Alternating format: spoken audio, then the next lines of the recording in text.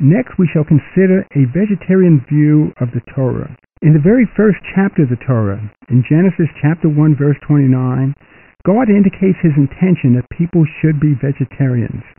And God said, "Behold, I've given you every herb yielding seed, which is upon the face of all the earth, and every tree in which is the fruit of a tree yielding seed, to you it shall be for food." When the world was created, God saw everything that he had made, and behold, it was very good.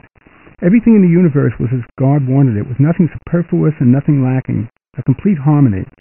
The vegetarian diet was consistent with God's initial plan. The great Jewish Torah commentators, including Rashi, Ibn Ezra, Maimonides, and Nachmanides, all agree that God's first dietary law was strictly vegetarian. But people are not always ready to live up to God's highest ideals. By the time of Noah, humanity had degenerated greatly. Genesis 6:12 states, "And God saw the earth, and behold, it was corrupt, for all flesh had corrupted their way upon the earth." People had sunk so low they would even eat a limb torn from a living animal.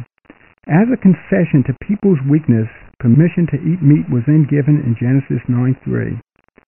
However, the permission given to Noah to eat meat was not unconditional. There was an immediate prohibition against eating blood.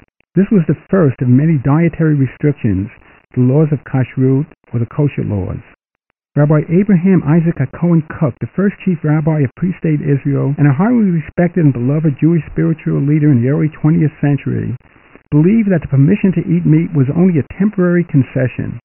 According to Rabbi Cook, because people had sunk to an extremely low level of spirituality, it was necessary that they be given an elevated image of themselves as compared to animals, and that they concentrate their efforts into first improving relationships between people. He felt that were people denied the right to eat meat, they might eat the flesh of human beings due to their inability to control their lust for flesh. He regards the permission to slaughter animals for food as a, quote, transitional tax, unquote, or temporary dispensation until a brighter era is reached when people would return to vegetarian diets. According to Isaac Rama, author of Akedat Yitzchak, and others, after the Israelites left Egypt, God tried to establish another non-meat diet, manna. Manna is described in the Torah as a vegetarian food, like coriander seed. The people were not satisfied, however, with a simple diet of manna which sustained them in the desert. The children of Israel complained, "Would that we were given flesh to eat." God was very angry and Moses was displeased. Finally, God provided meat in the form of quail, which were brought by a wind from the sea. While the flesh was in their mouth, before it was chewed, the anger of God was kindled against the people. He struck them with a great plague. The place where this incident occurred was named Kivrat Tava, the graves of lust, to indicate that the lust for flesh led to the many deaths. While the manna, their stable food in the desert, kept them in good health for 40 years, many deaths occurred when they deviated from the simple diet. When the Israelites were in the wilderness, animals could only be slaughtered and eaten as part of the sacrificial service in the sanctuary. Maimonides stated that the sacrifices were a concession to the primitive practices of the nations at that time. Finally, God permitted people to eat meat even if it wasn't part of a sacrificial offering. Deuteronomy 12:20 states, "When the Lord your God shall enlarge your border as he promised, you shall say, I will eat flesh, because your soul desires to eat flesh. You may eat flesh after all the desire of your soul." This permitted meat was called basar ta'ava, meat of lust, so named because meat is not considered a necessity for life. The above verse does not command that people eat meat. Rabbinic tradition perceives it to indicate that it is people's desire to eat flesh and not God's edict that people do so. Even while arguing against vegetarianism as a moral cause, Rabbi Elijah Judah Shochet, author of Animal Life in Jewish Tradition, concedes that Scripture does not command the Israelite to eat meat, but rather permits desire as a concession to lust. Similarly, another critic of vegetarian activism, Rabbi J. David Bleish, a noted modern Torah scholar and professor at Yeshiva University, concedes, "The implication is that meat may be consumed when there is desire and appetite for it as food, but may be avoided when there is not desire, and especially when it is found to be repugnant." In short, again, according to Rabbi Bleish, Jewish tradition does not command carnivorous behavior. The Torah looks favorably on vegetarian foods. Flesh foods are often mentioned with distaste and are associated with lust, lack of control over one's appetite for meat. There is no special bracha or blessing recited before eating meat or fish, as there is for other foods, such as bread, cake, wine, fruits, and vegetables. The blessing for meat is a general one, the same as that over water or any other undifferentiated food. Along with permission to eat meat, many laws and restrictions, the laws of kashrut, were given. Rabbi Kook believed that the reprimand implied by these regulations is an elaborate apparatus designed to keep alive a sense of reverence for life, with the aim of eventually leading people back to vegetarian diets. Rabbi Kook and Joseph Albo believed that in the days of the Messiah, people will again be vegetarians. They based this on the prophecy of Isaiah, chapter 11, verses 6 to 9, "And the wolf shall dwell with the lamb, and the lion shall eat straw like the ox, and none shall hurt nor destroy in all of God's holy mountain." Today, most Jews eat meat, but the high ideal of God, the initial vegetarian dietary law, still stands supreme in the Bible for Jews and the whole world to see, an ultimate goal toward which all people should strive. So, in conclusion, a strong case for vegetarianism can be made based on Torah teachings and Jewish values. We will now try to address some questions that are frequently asked about vegetarianism. If one does become a vegetarian and cuts out meat and possibly fish and dairy products from one's diet, aren't they going to be missing a whole bunch of critical nutrients and amino acids and vitamins? Well, actually, you can get all that you need from a vegetarian diet. The only one that is a little questionable is vitamin B12, and all you need is micrograms of that, and that can easily be obtained if a test shows you need it through enriched soy products and enriched cereals, for example. But there are a few myths out there, so I'm glad you raised this question, because a lot of people do stay away from vegetarianism because they feel, how do I get enough protein, which, by the way, is the number one question we vegetarians get, or perhaps how do we get enough calcium, don't we need dairy products for that? These are tremendous myths, and I'd like to really address them now. For example, in terms of protein, here is the amazing fact that a human mother's milk is only 5% of its calories in protein, but a rat's mother's milk is 47%. So somehow the nutritionists in the past did all their experiments on rats, and of course they do need a lot of protein. When we grow the fastest, when we double our birth weight in our first 6 months, we're getting only 5% of the calories with protein. So in any reasonably well-balanced diet, you can get more than enough protein, because it's not only in the animal products. It's in a wide variety of plants, certainly nuts and seeds and grains. And Popeye had it right. Spinach has over 50% of its calories in protein, for example. Now, in terms of calcium, here too it's another myth, because the reality is that the countries that get the most dairy products, like the U.S., Scandinavian countries, for example, have the most osteoporosis. And that's related to that protein issue, because most people get far too much protein, much more than they need. And unlike the fat and the carbohydrates that we can store in our bodies, all that excess protein is excreted. But before that, because of its high nitrogen content, it acidifies the blood, and the body, in counteracting that, takes calcium from the bones, and eventually that's excreted. So we do need calcium, no doubt about it. You can get it from a wide variety of plant products, but if you're getting it from dairy and usual other animal products, you're going to be getting too much animal protein. You're going to be excreting a lot of that calcium, so even though you're taking in a lot, you still can have a negative calcium balance. So the bottom line is a good, well-balanced, nutritious vegetarian diet, exactly the kind of diet that God indicated in the very first chapter of the Bible, is the one that can keep us healthier and also can help preserve the health of our precious but imperiled planet. If, as you stated, Judaism professes that a vegetarian life is the best life and clearly indicates it in any number of references, why didn't God simply put it as one of the big commandments, so to speak? I mean, he outright tells people they shouldn't kill, they shouldn't steal, they shouldn't commit adultery, and he does that for a reason, obviously. If it was so good for man, why doesn't he just say, "Thou shalt not eat meat"? God's first dietary laws, we indicated in the talk before, were strictly vegetarians. Right in the first chapter, Genesis 1, chapter 29, but it also indicated people are not always ready to live up to God's ideals.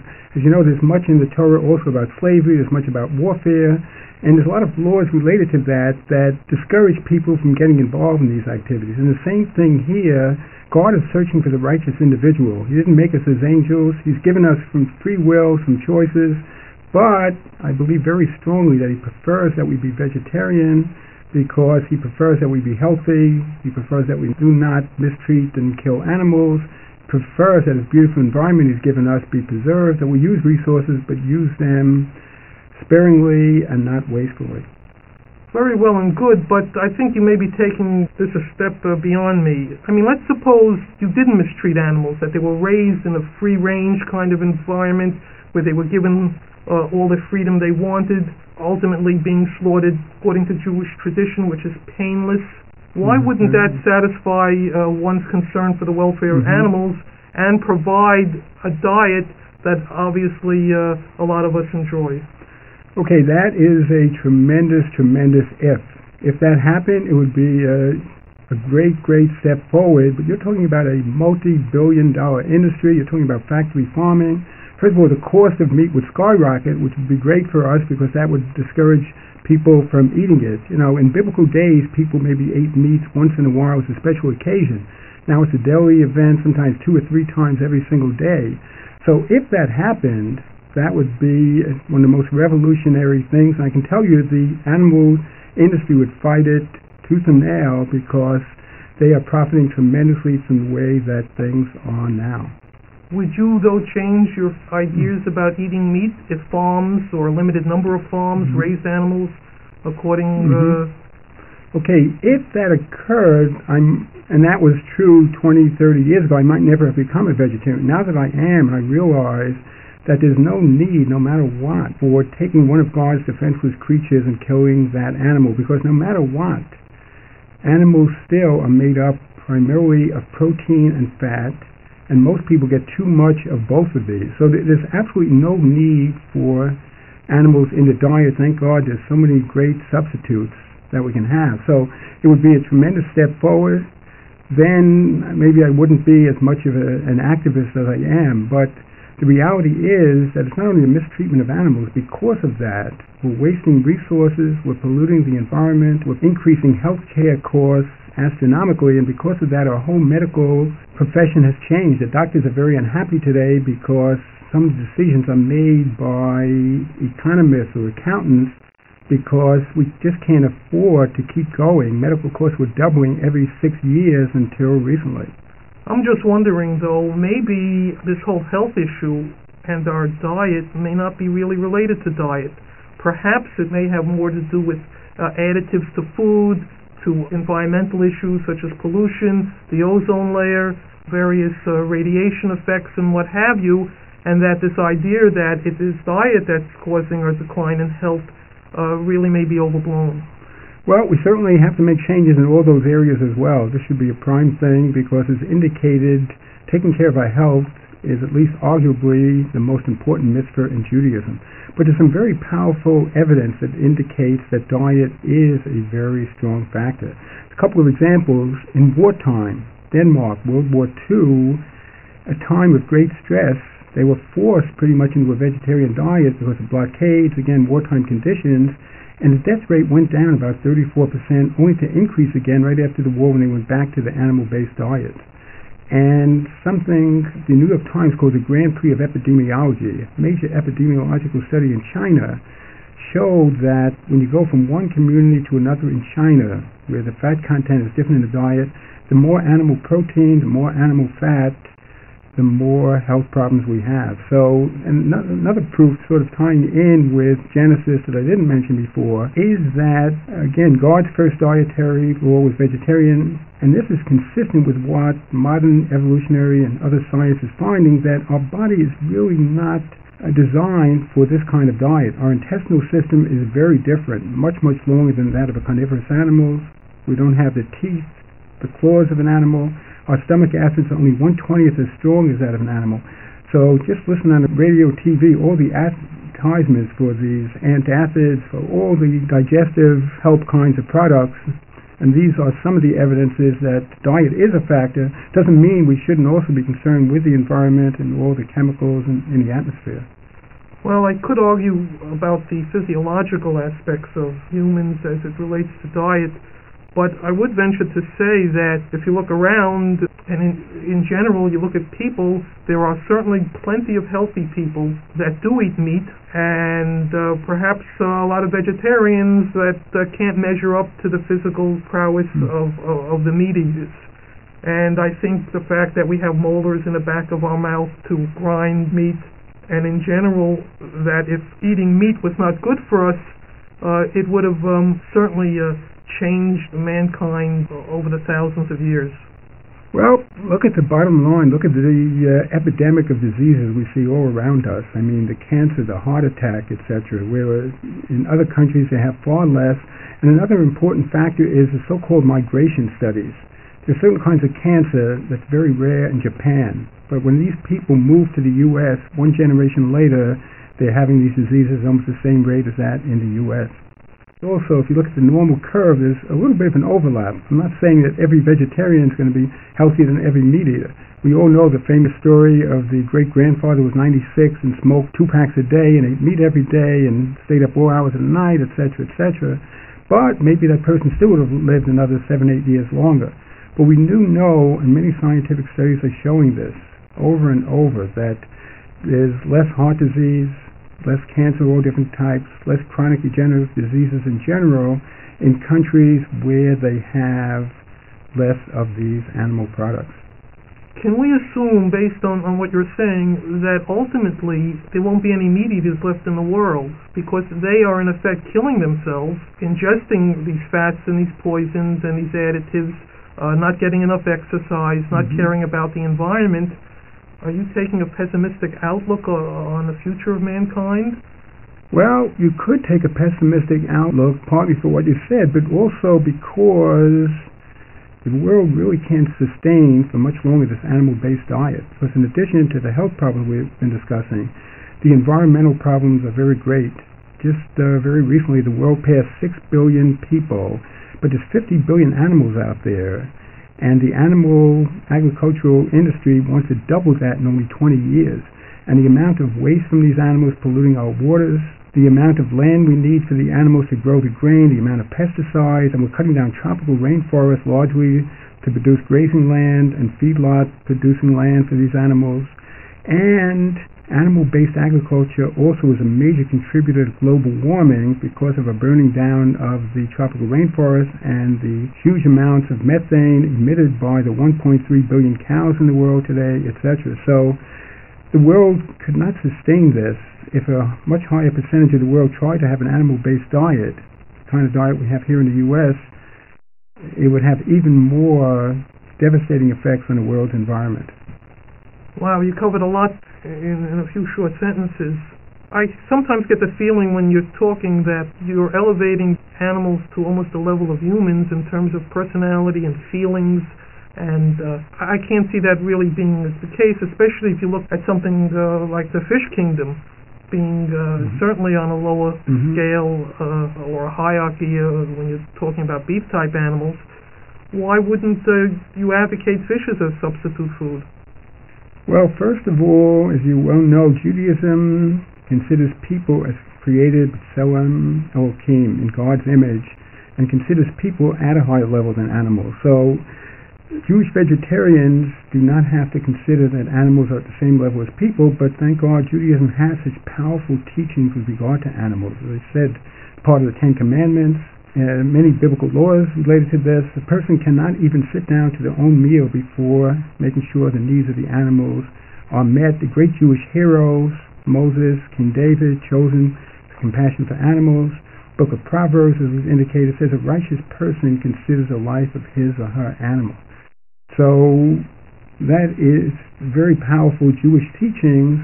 In terms of fish, there certainly is a difference there, but once again, not necessary, and as you well know, our waters are so polluted, and that builds up in the body fats, fish and other sea creatures, so that can be dangerous. We're also overfishing the waters tremendously today, and that's another problem. And once again, fish is composed 100% of protein and fat, no carbohydrate, no fiber, so it is not necessary, not to mention the tremendous pain that these fish go through. In addition, we're overfishing the waters. We're making quote-unquote deserts in the waters, in effect, and many of the richest fishing areas are now almost devoid of fish. I'm sure a person dedicated to vegetarian like yourself is doing a multitude of things.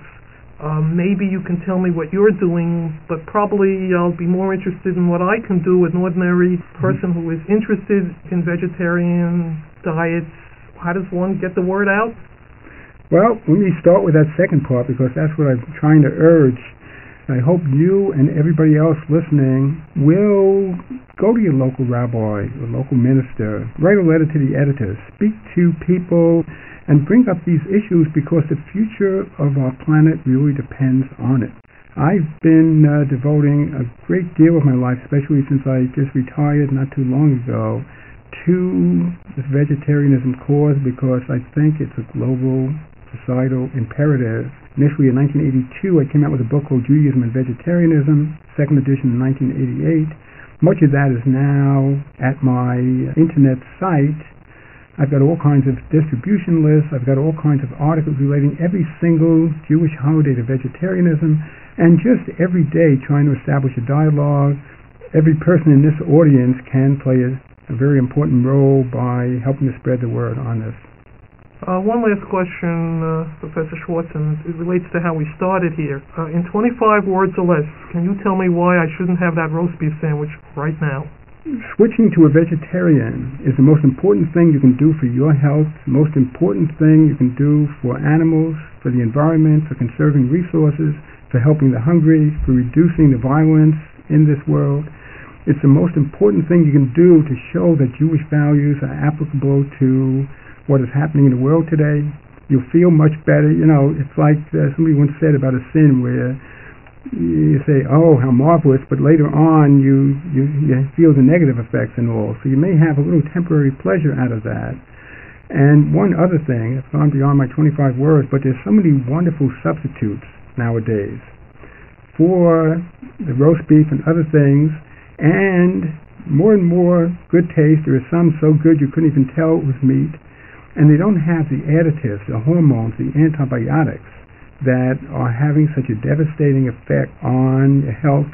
A concerned Jew, a committed Jew, somebody who wants to put Jewish values into practice, other substitutes for the roast beef would be far more consistent with these Jewish values. So I urge you to stay away from that roast beef sandwich. Thank you for listening. For more information on Judaism and vegetarianism, please read Dr. Schwartz's book, Judaism and Vegetarianism, and visit his website, jewishveg.com. To join Jewish Vegetarians of North America, write to 6938 Reliance Road, Federalsburg, Maryland, 21632. For more information about vegetarianism in general, please visit goveg.com. For a free vegetarian starter kit, please call 1-888-VEG-FOOD. That's 1-888-VEG-FOOD.